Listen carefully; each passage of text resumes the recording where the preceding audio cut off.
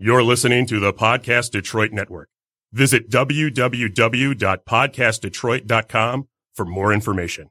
The views and opinions expressed on this show do not necessarily represent those of the network, its advertisers, owners, or sponsors. You're listening to Inside Real Estate, where we go deep into the minds of real estate professionals. Here are your hosts, Paul and Sal. What's up, everyone? Paul Paslakis here. We've got Mr. Kevin Keck on the show. How are you, sir? Doing pretty good. Yeah, Kevin Keck, so everybody knows, is an appraiser. He also has a real estate license. He dabbles in a lot of things. Great hair, for those of you that can see on Facebook Live. I mean, that thing is a great poof up there, man. It's beautiful. Yeah. Do you blow dry that? It's all air dry. Air dried. Okay, good. That's good to know. So today we'll talk a little bit about obviously appraisals. We'll talk a little bit about what's going on in the market.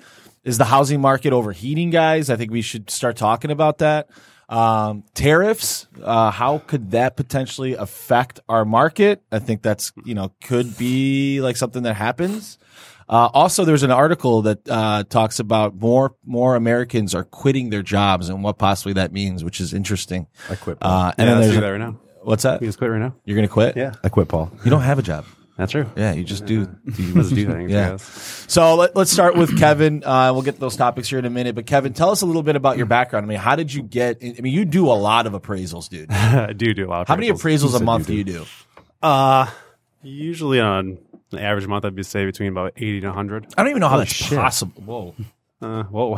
I was not expecting that number. That's a lot. That's an overt reaction. Yeah, that's a lot of appraisals. I was thinking 50 was a lot. Yeah, I mean, usually 50 is a days lot. end up around 10 o'clock typing. Yeah.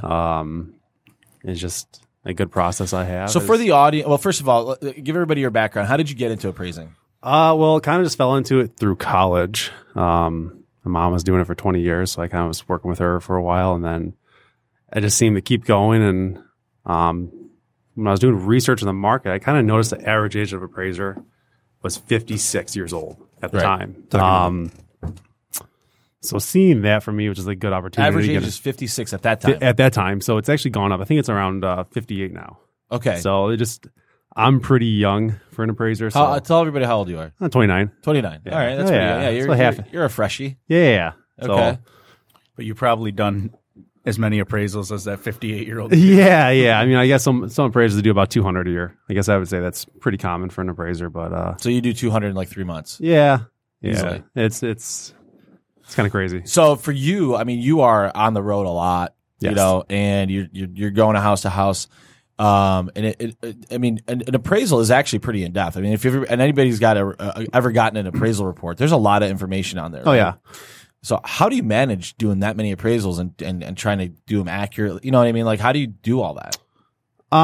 It just everything's the same on every single one. Just do the same processes, talk to the same assessors, go to the same sites. It's just once you have a consistent model of doing these reports, it's just repeating it over and over again. Right. To maintain that consistency. So just so the audience knows, a lot of times the appraisers in the transaction of buying a house are kind of they're not really like loved. Would be the point.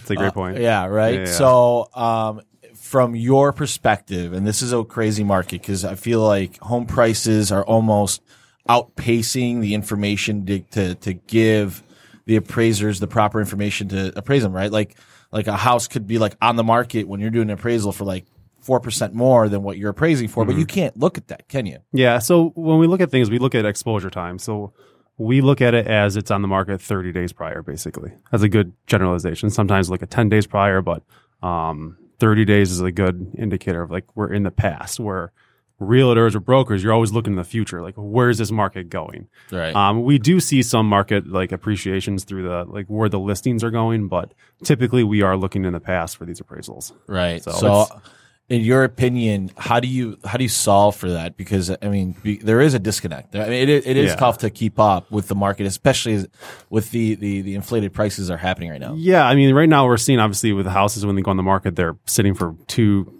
days at the most. And so, let's say Royal Oak, you have hours to make an offer and to get accepted. Correct. So how do we account for that kind of demand? It's tough. Is that you need to find some kind of sales in the area that have sold within hopefully the past 3 years to be able to pull out that yearly appreciation. You can then use those to apply time adjustments on the appraisal report. But what we see is that a lot of appraisers are actually kind of afraid to do time adjustments.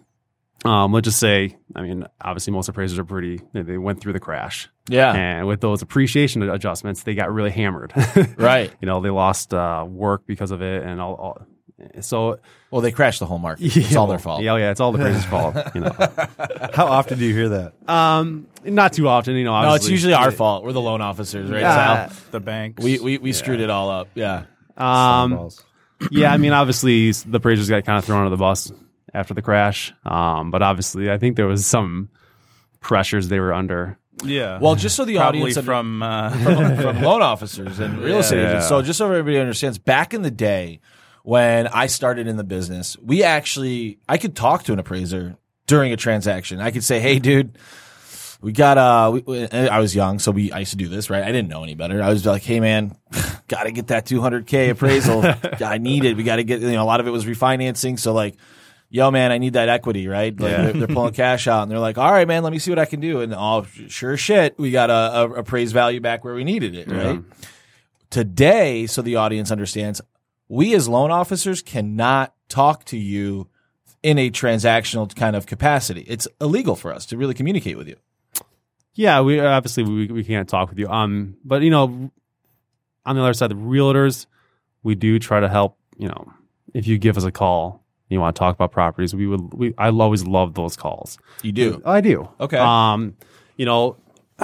Sometimes when you go to houses, there's things that you can't see that are hidden.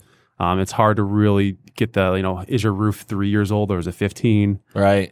Windows. Determining the age of a window is, you look at them. If you don't see any kind of damage, you're just like, well, it's there. They're average. Yeah. So if you can give me those kind of like key points of information on, your HVAC systems, roof, windows, big bones of your house that I can't really just extract from walking through your house, those are really helpful conversations for me. So for the real estate agents that do watch our show and kind of follow us, I think this is actually very poignant, right? I think a lot of agents shy away from communicating or trying to be upfront, be part of that process. Yeah. But I think the best agents will either meet you at the house and kind of give you what they think of the house. I think that's the proper thing to do. Yeah. But you're saying that's a good thing, right? Yeah. Any data points help. Yeah. If the more data I have on your house, the more I can make adjustments for. If I'm just going through the house and I'm looking at the furnace and I see, well, hey, it looks like it's a fairly good condition. Kitchens. Yeah. Aging kitchens, if it's brand new, is it 5 years old? Is it 10 years? All those points of depreciation can be, really helpful in the market value. So yeah. So what do you say to the guy? And Sal, we get this a lot. Hey man, I have the nicest house on the block. And my basement, I put in $100,000 in my basement. I've got this sweet sound system. I've got I put $1 million in my backyard. Dude, your appraisal's way off. I put $300,000 into this house, and you only appraise the house at $300,000. Yeah, I mean, for things like that, with what we call those are kind of like over improvements. So, what does the market expect in your area? So, if you're putting in, let's say you have a house that's $300,000, and you put a $125,000 basement in your house, is that typical for your area? Most likely not. So, are buyers, the average buyer in the area, are they willing to pay that kind of top dollar for your basement? Right. Typically, the answer is going to be no. Yes, you may find a buyer who comes in and says, well, this is the house I want, and I'm going to pay the extra premium for that. But we as appraisers, we don't look at that. We don't look for that one buyer that loves your house. We are looking for the buyer who's the typical buyer in your area. Right. So that's how we kind of, everyone says they have the best house on the market.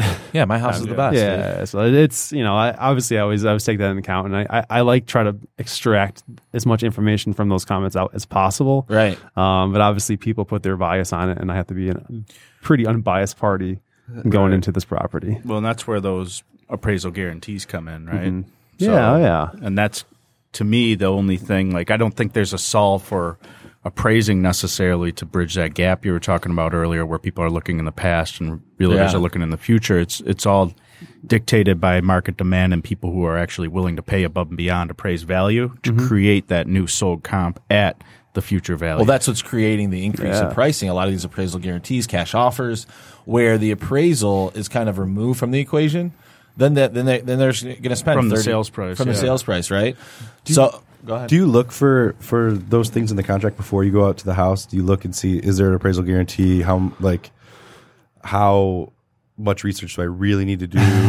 or does that not affect? Honestly, I'm generally curious. You don't have to, but- so we do analyze contracts, but I always I almost sometimes wish I look at them at the very end of the appraisal process. That way it's kind of unbiased, because I always say whenever someone says a number, let's say 150,000. In your head, you have 150,000, Yep. Immediately. So you have some kind of indicator of value, which, obviously we're not supposed to base our appraisals, and we don't. But human nature, there's always. Well, like part of me does not want to submit like concession addendums and things until after you appraise it. Because then it's like, all right, can you add the concessions to the appraisal as well? Well, actually, so Right. like concessions, they're not the worst thing to have on the appraisal, because if it's not affecting your market or your contract price, like if people are like, well, hey, here's the asking price, $150. We took their offer and we're just giving them concessions because of repairs or something like that.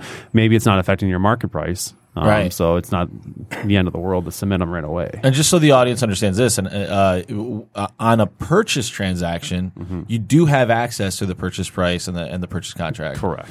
So, a lot of times on refinance transactions, it's zero. You're going blind. Like, you don't know what you're getting. Yep. So, but on a purchase contract, the appraiser, you in this case, you know the number that you're trying to get. And I have to believe we're not trying. Poor to phrasing. right? No. I know. But I'm talking reality. I don't give a shit. So the reality is, like, what these people are trying to get, and I gotta believe that you don't want to give a low appraisal, but sometimes you have to. So the low appraisal, that's obviously the big term in the industry. I tend to not like that term. His is an accurate. It's an accurate appraisal. That's the appraisal. So it's in my opinion of market value. Right. I guess that's so it being low. I mean, I guess sometimes when I go out and do an appraisal, obviously bringing it into what you call a low appraisal, it causes way more work for me. Yeah. And stress. I mean, I get stressed. Don't worry. Like when I'm hitting that submit button and it's low, I can feel my stress level. I'm like, Because you're getting a call. Yeah, I'm getting a call. Sometimes you get angry calls. You're going to get the rebuttal. Yep. Which, mind you, sucks to put together. Yeah. That's the worst. Yeah, For our end, yeah. rebuttals. I wish there was a better way to do it. Sometimes they work. But Yeah, sometimes they definitely do work. I think there should be better processes for rebuttals.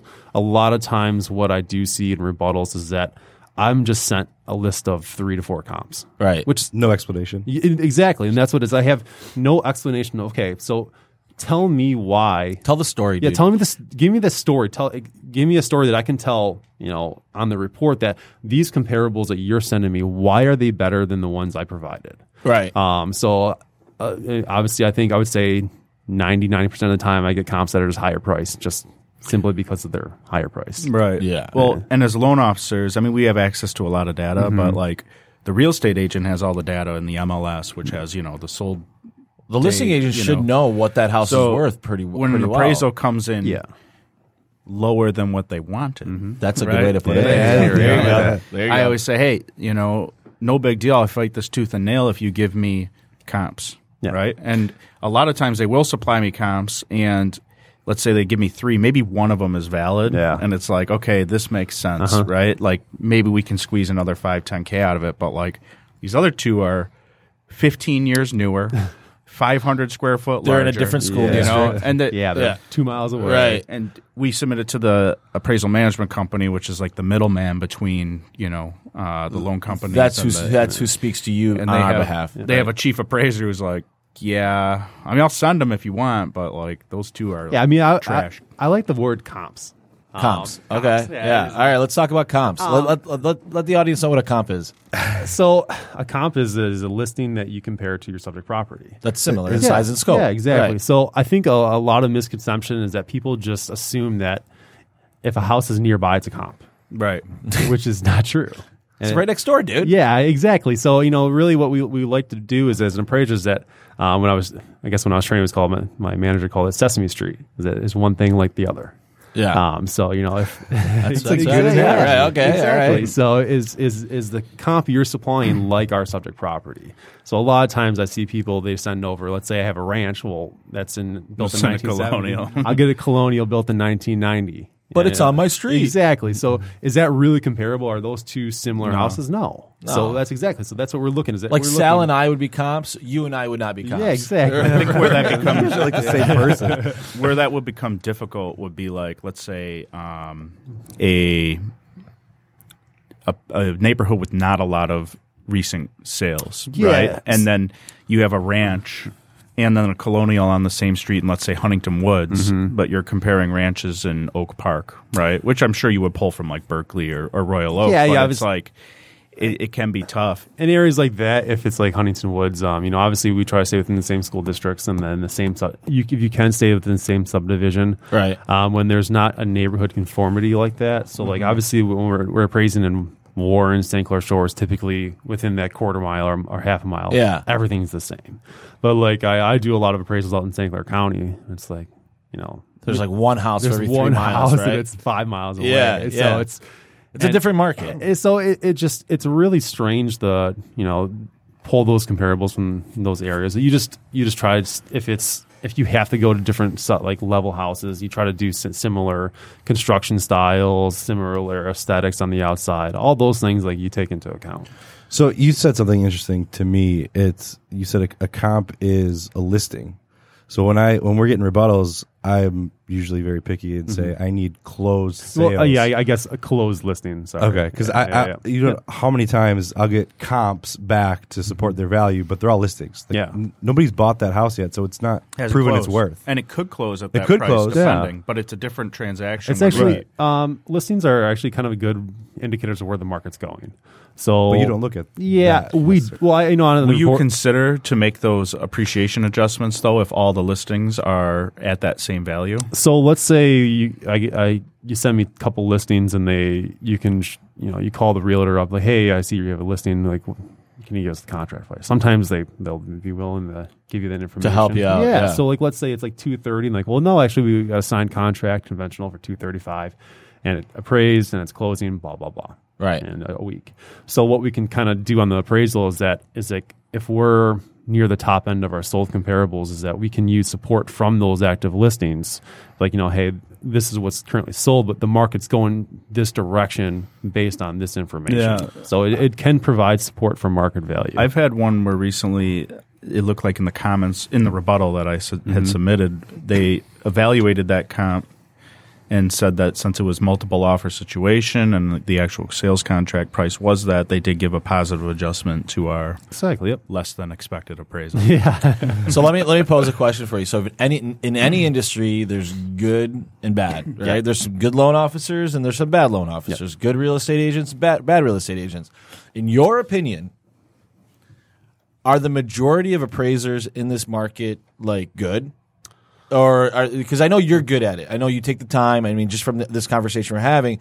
But there might be some appraisers out there that want to do 30, 40, 50 appraisals in a month, and they're just banging through them, and they don't care. They're not really thinking of the repercussions of it. I think that's in every industry. You're right. Gonna have I think the majority of appraisers, I would hope over 95% of them are, trying to do the right thing. Yeah, I don't think anyone goes out there trying to do a bad job. Right. Everyone's trying their hardest. They're not gonna just try to, because everyone realizes the ramifications of a low appraisal or what you consider a bad appraisal. But I've done some appraisal reviews in the past where you see appraisals and you just you're blatantly ignoring data points. Yeah. And I think that can cause issues because that one appraisal and the sale goes through. And so now you have a comp. Well, that comp might have been artificially inflating the price in the area, and that just, if that starts to steamroll higher and higher, we get these runaway markets. Right, which I've said in the past, like the appraisals and appraisers in our process are necessary. Otherwise, you will have rampant inflation to where like houses are selling for way over market and people are overpaying, and then all of a sudden we're in a really bad spot where people, the market's really overinflated. Mm-hmm. We are like appraisers. Are necessary in our process. Yes. Let me ask you one more question, and I kind of want to move on to some topics. But so there's and I got this question the other day, and I have to pose it to you. Okay. So I had another loan officer friend of mine in the industry, and he goes, "Hey man, why like are Quicken Loans appraisals always lower than everybody else's? This is what his perception is, right? And I've heard this multiple times in our industry. There's this perception that the company like has this different like pressure or some type of like conversation with the appraiser to say we need really tight appraisals, right? Is that something that happens, like, or are you totally like devoid of that? You should be totally devoid of that. I mean, have you heard this? What I'm saying? I have not. So Okay. I'm kind of unfamiliar. Like, I I always think there's a misconception among people that It's industry professionals too. If you are right, well, specifically, you know, In the industry. agents. Yeah. I mean, as a loan officer, I think that you should understand that appraiser that you picked also does appraisals for other companies. You know, if you did appraisals for one company, Right. How does that work? So I've heard a lot of times, like with banks or credit unions, they have their own like in-house. They don't use an appraisal management company, so they have their own team of appraisers. I feel like there's more influence there. actually, so I'm on a couple direct lender lists.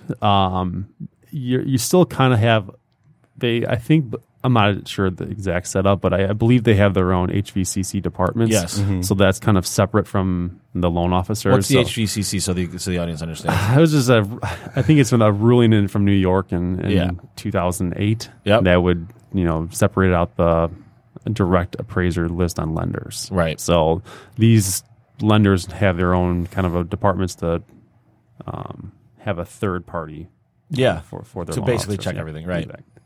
So So the audience understands. I keep saying this because it is a kind of like a Yeah. complicated thing.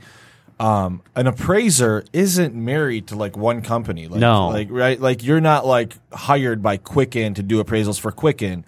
You're not hired by United Wholesale to do appraisals. You're not Yeah. hired by Omega Lending to do Exactly. right. You're independent and you pick up business from all these different people. yeah, I mean, I do. I know there are some appraisers who just do work directly for Quicken Loans. Well, they don't work for Quicken. They'll just Quicken take their Loans. deal. They just work for an AMC that's kind of associated with Quicken Loans. Right. So that's just kind of, they have direct panels, and so the whole things are coming in low. That's maybe the deals that maybe that's the right value. How do we I know think they that? just do so much business, right?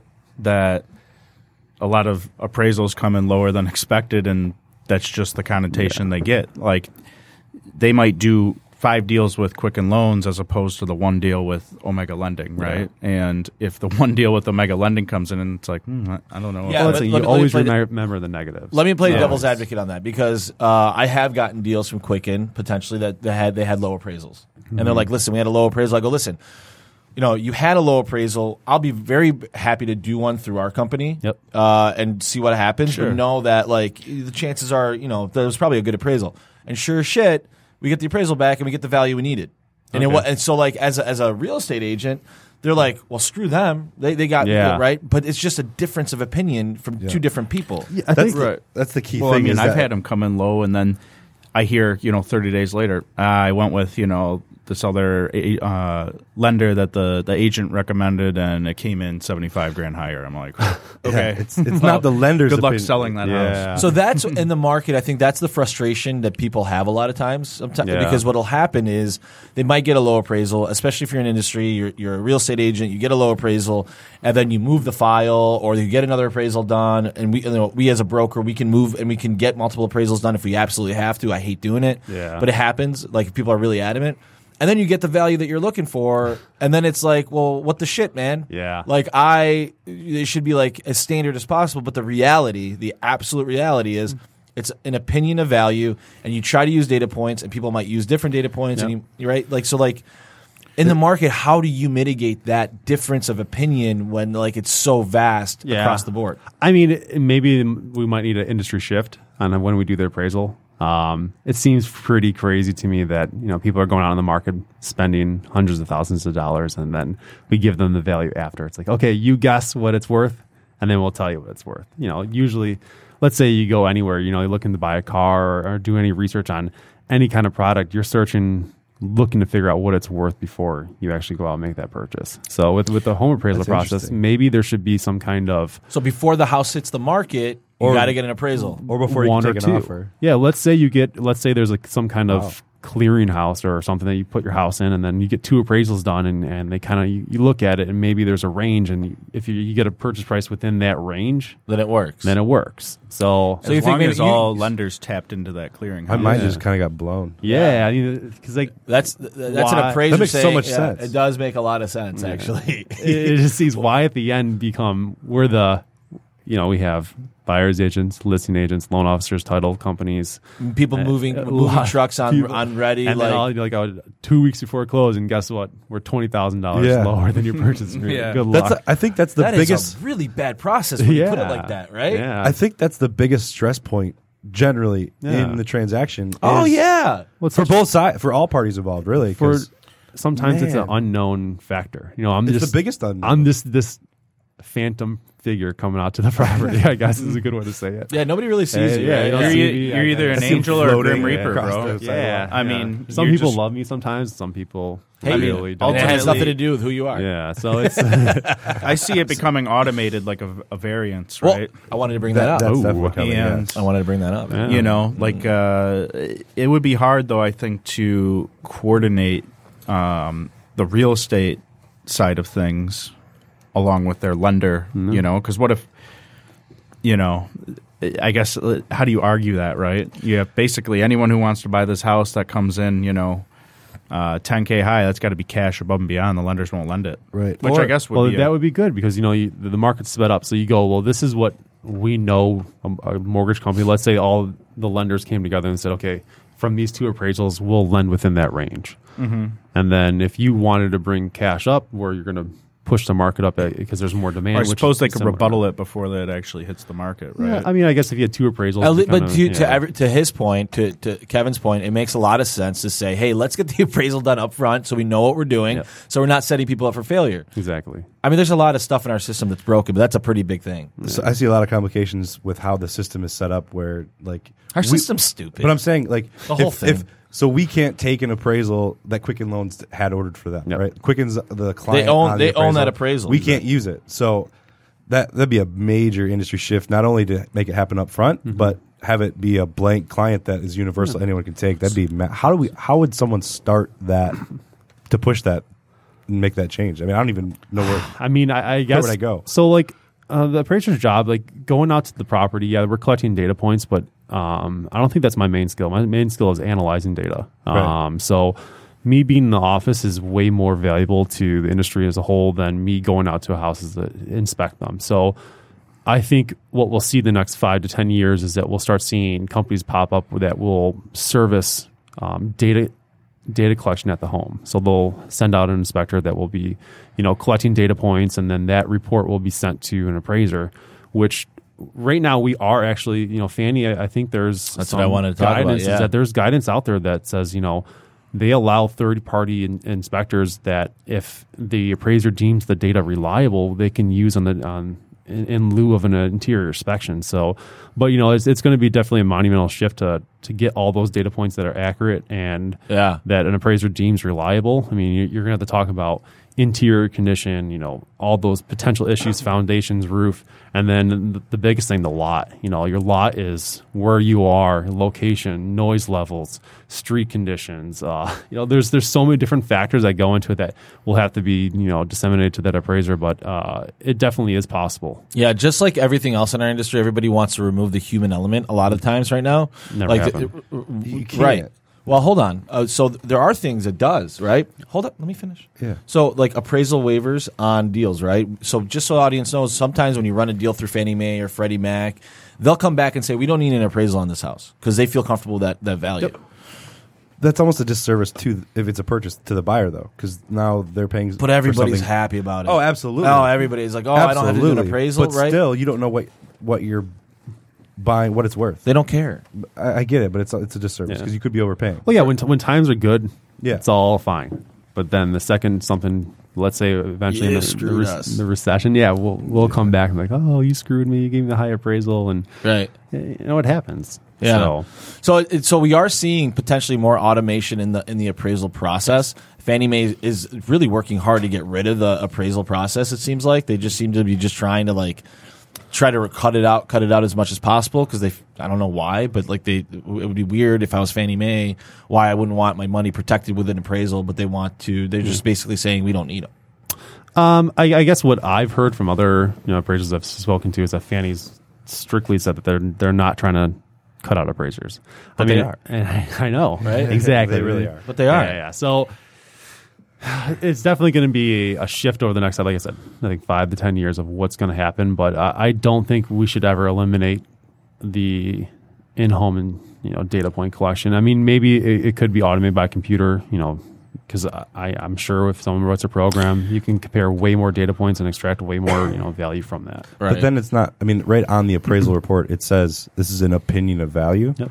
It's not really an opinion anymore. It's 'cause it's not a human behind it. Well, I think a that machine they should can't have more an or opinion. less standardize the value. Yeah, AI's getting. I think that good. I see it going towards, because I mean, you have to think doing this 30 years ago versus now, the amount of data collected, just specifically in the past few years, even with Collateral Underwriter, right? Yeah. I feel like most homes are probably sold and bought within 5-6 years. I think it's like a 7-year average. So we have all this data of homes, what they sold for 7 years ago, what they're selling for now, 2, 3, 10 years, whatever, right? And I think that they're going to come up with more of a standard, like a standard value with variances based upon those interior inspections, like the finishings, things of that sort, which may or may not give you like a on the lot, like on the dot number for a purchase price or an appraised value, but maybe like a range where, hey, if the sales price falls within this here, you're good. And That's it's just going point. And it might not even tell you what it is. It might be like DU, where Like it says thumbs up, thumbs down. thumbs up, thumbs down. That's another thing. Like the appraisal Pass report, or fail. And if it fails, you can rebuttal it. Yeah. I mean, the thing is with appraisal, we have to give a single point of value on every single one. So is that really is any appraiser out there that good? No. To pin down a Except single, for you. like within. You are. I mean, I am. Yeah, but, you are. Yeah, you are. Yeah. So that's why, like on most appraisals, what I try to do is I try to give, based on my adjustments, the range of value in the report. And so typically, unless there's a clear cut, 3 of them are the exact same adjusted value. If you fall within that range, typically that market value is supported on the appraisal report. Mm-hmm. So that's for me it's a good safety net because okay. So moving to automation though, how would they solve for, like you said, when you get that call from the agent with all these data points or things that you wouldn't have been able to find out, even you walking through the house, a computer's not going to be able to get those data points. A computer's not going to know that, right? But if they create a standardized report that has those data points lined out, age of roof, age of where it's mandatory to collect those points. And it's housed in a data warehouse. Yes, that would work. That standardized. Let's say you go through a house. You build a report. You go through every room. Build you type in what kind of flooring. Right. What's the condition? Is it the walls condition? Everything like that. So if you can supply that to, let's say, a database, and one day, someday they can automate it. They'll have enough points to do. All right, so we got to move on because we're running out of time. Okay. I know we could talk about appraisals all day, but we really got to talk about some other stuff. Oh, good. You good? You want to move to tariffs? Not yet. I'm not going tariffs yet.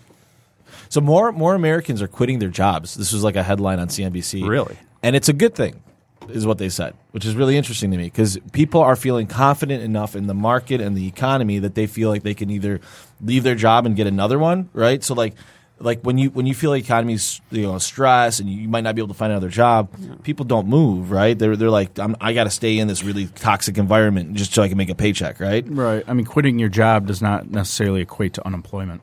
No, right? You're quitting to upgrade. You're quitting to go do a better environment. You're quitting to start your own business, right? So there's a lot of that happening right now, which I think is a great indicator for our market. When I read the headline at first, I was like, that's bad. You know what I mean? Like, that can't be good. Everybody's quitting their jobs. But they could be quitting their job and moving to the Bahamas. Who knows? That sounds nice. Right? It's interesting to me that like people feel that good about the economy right now. Well, I'm doing a lot of pre-approvals right now for people who last year didn't qualify or even earlier this year. And it's like, man, they had 3 or 4 different jobs and they were making the same money even, but then they quit all those jobs and now they have one where it's like, all right, now I'm making the same or more money as I was before, and Awesome. here's your pre-approval letter. It's always good news. So that's what I think is our in our market right now. We always talk about a lot of factors that could affect it. You know, the market's really hot right now. People are like, is it overheating? Yeah. Right? And the reality is, as long as that job market stays stable, I believe that we're not going to change in our demand for housing, and we're going to stay on this course. I think that's the only thing right now, in my opinion, that could really affect the housing market, where if jobs are strong, we're okay, right? People are making money. People are able to like move up, quit their jobs, get more raises, whatever it may be. You know, as rates go up, people are like, oh, rates are going up, and that's going to really affect the people's buying power. It's not necessarily true because people are getting better jobs. They're making an extra $100, $200 a month. So if their payment's an extra $100, $200 more a month, it doesn't affect them the same way, right? Yeah.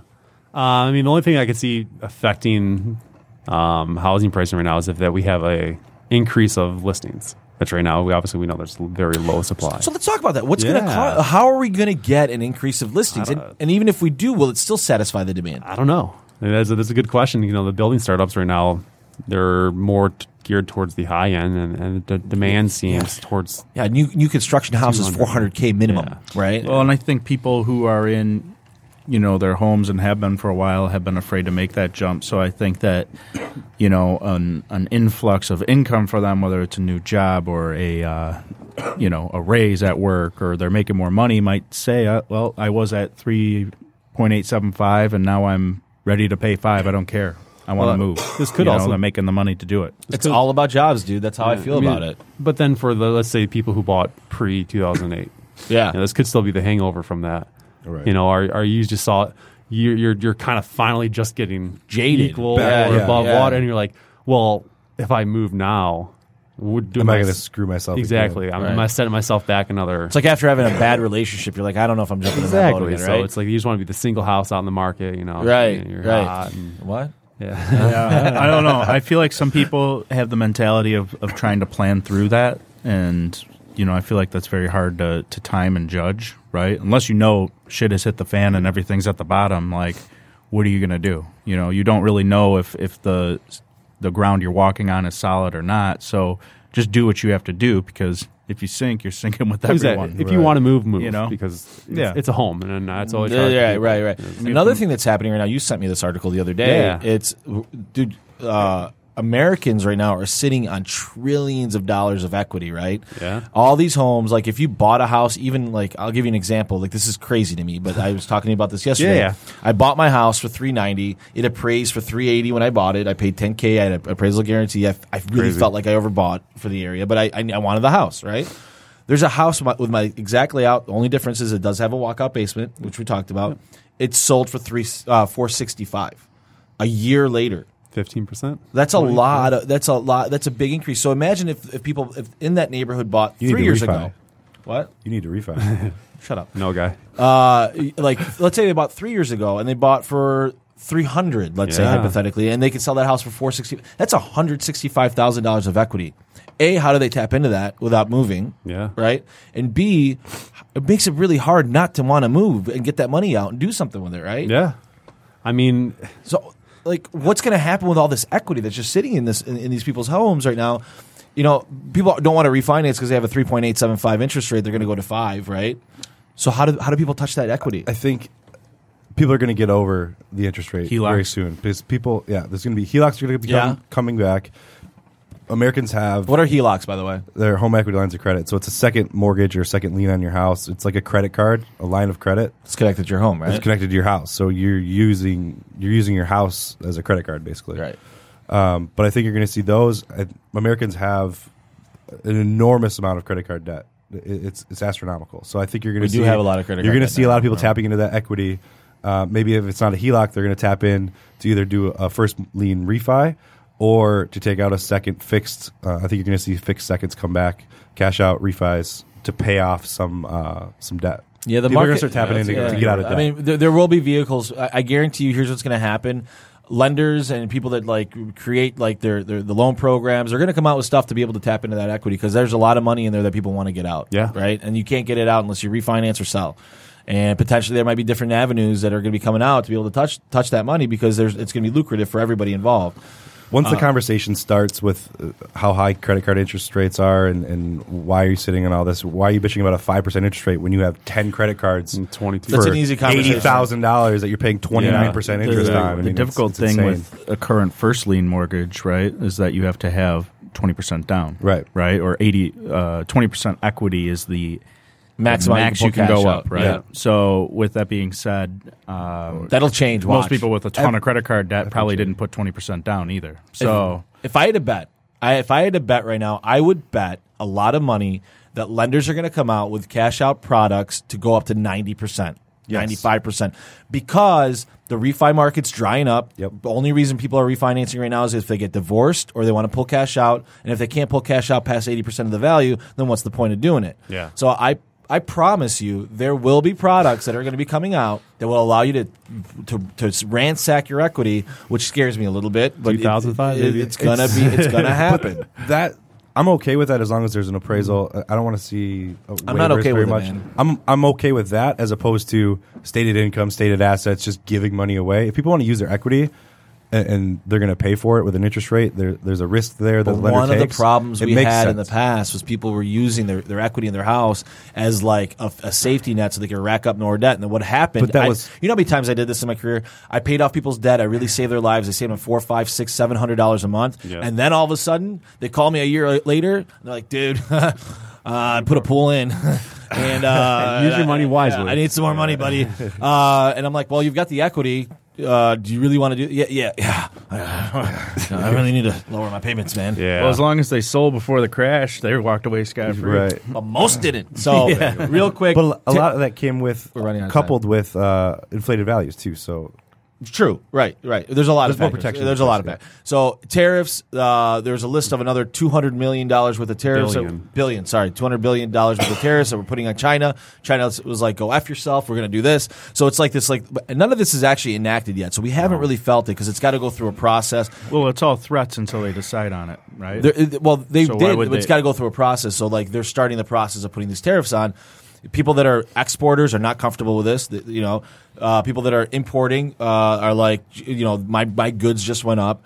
This could potentially like a trade war with the biggest or second biggest economy in the. I mean, this is two behemoths kind of going like, screw you, no, screw you, no, screw you, screw you, Yeah. and then it's like a little pushing, and then like it could become a Boxing big match. problem, right? Do you think, though, that if importing a good that was so cheap to import because of its quality and whatnot, They've got 14-year-old kids making right. it. Right. Do you think that if the cost of it becomes equal to or less than building it here, that's Right, a bad so thing, that's right? right. Do So, you think like- that's like the end goal or mindset? well, that's the problem though. A lot of things, in order to build it here, we still have to import that stuff, Guys, which raises the What price you of don't manufacturing. understand, what people don't understand about this, we can screw with China and we're not happy about their products. Here's if I'm an importer and that product from China is now 10% more expensive, but I can go to Venezuela and get the same product at the 10% discount.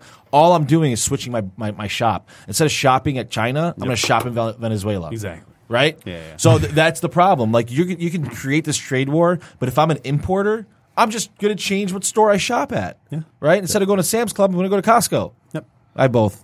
Oh. I like Sam's better. It's less congested. Really, I love Costco. Yeah.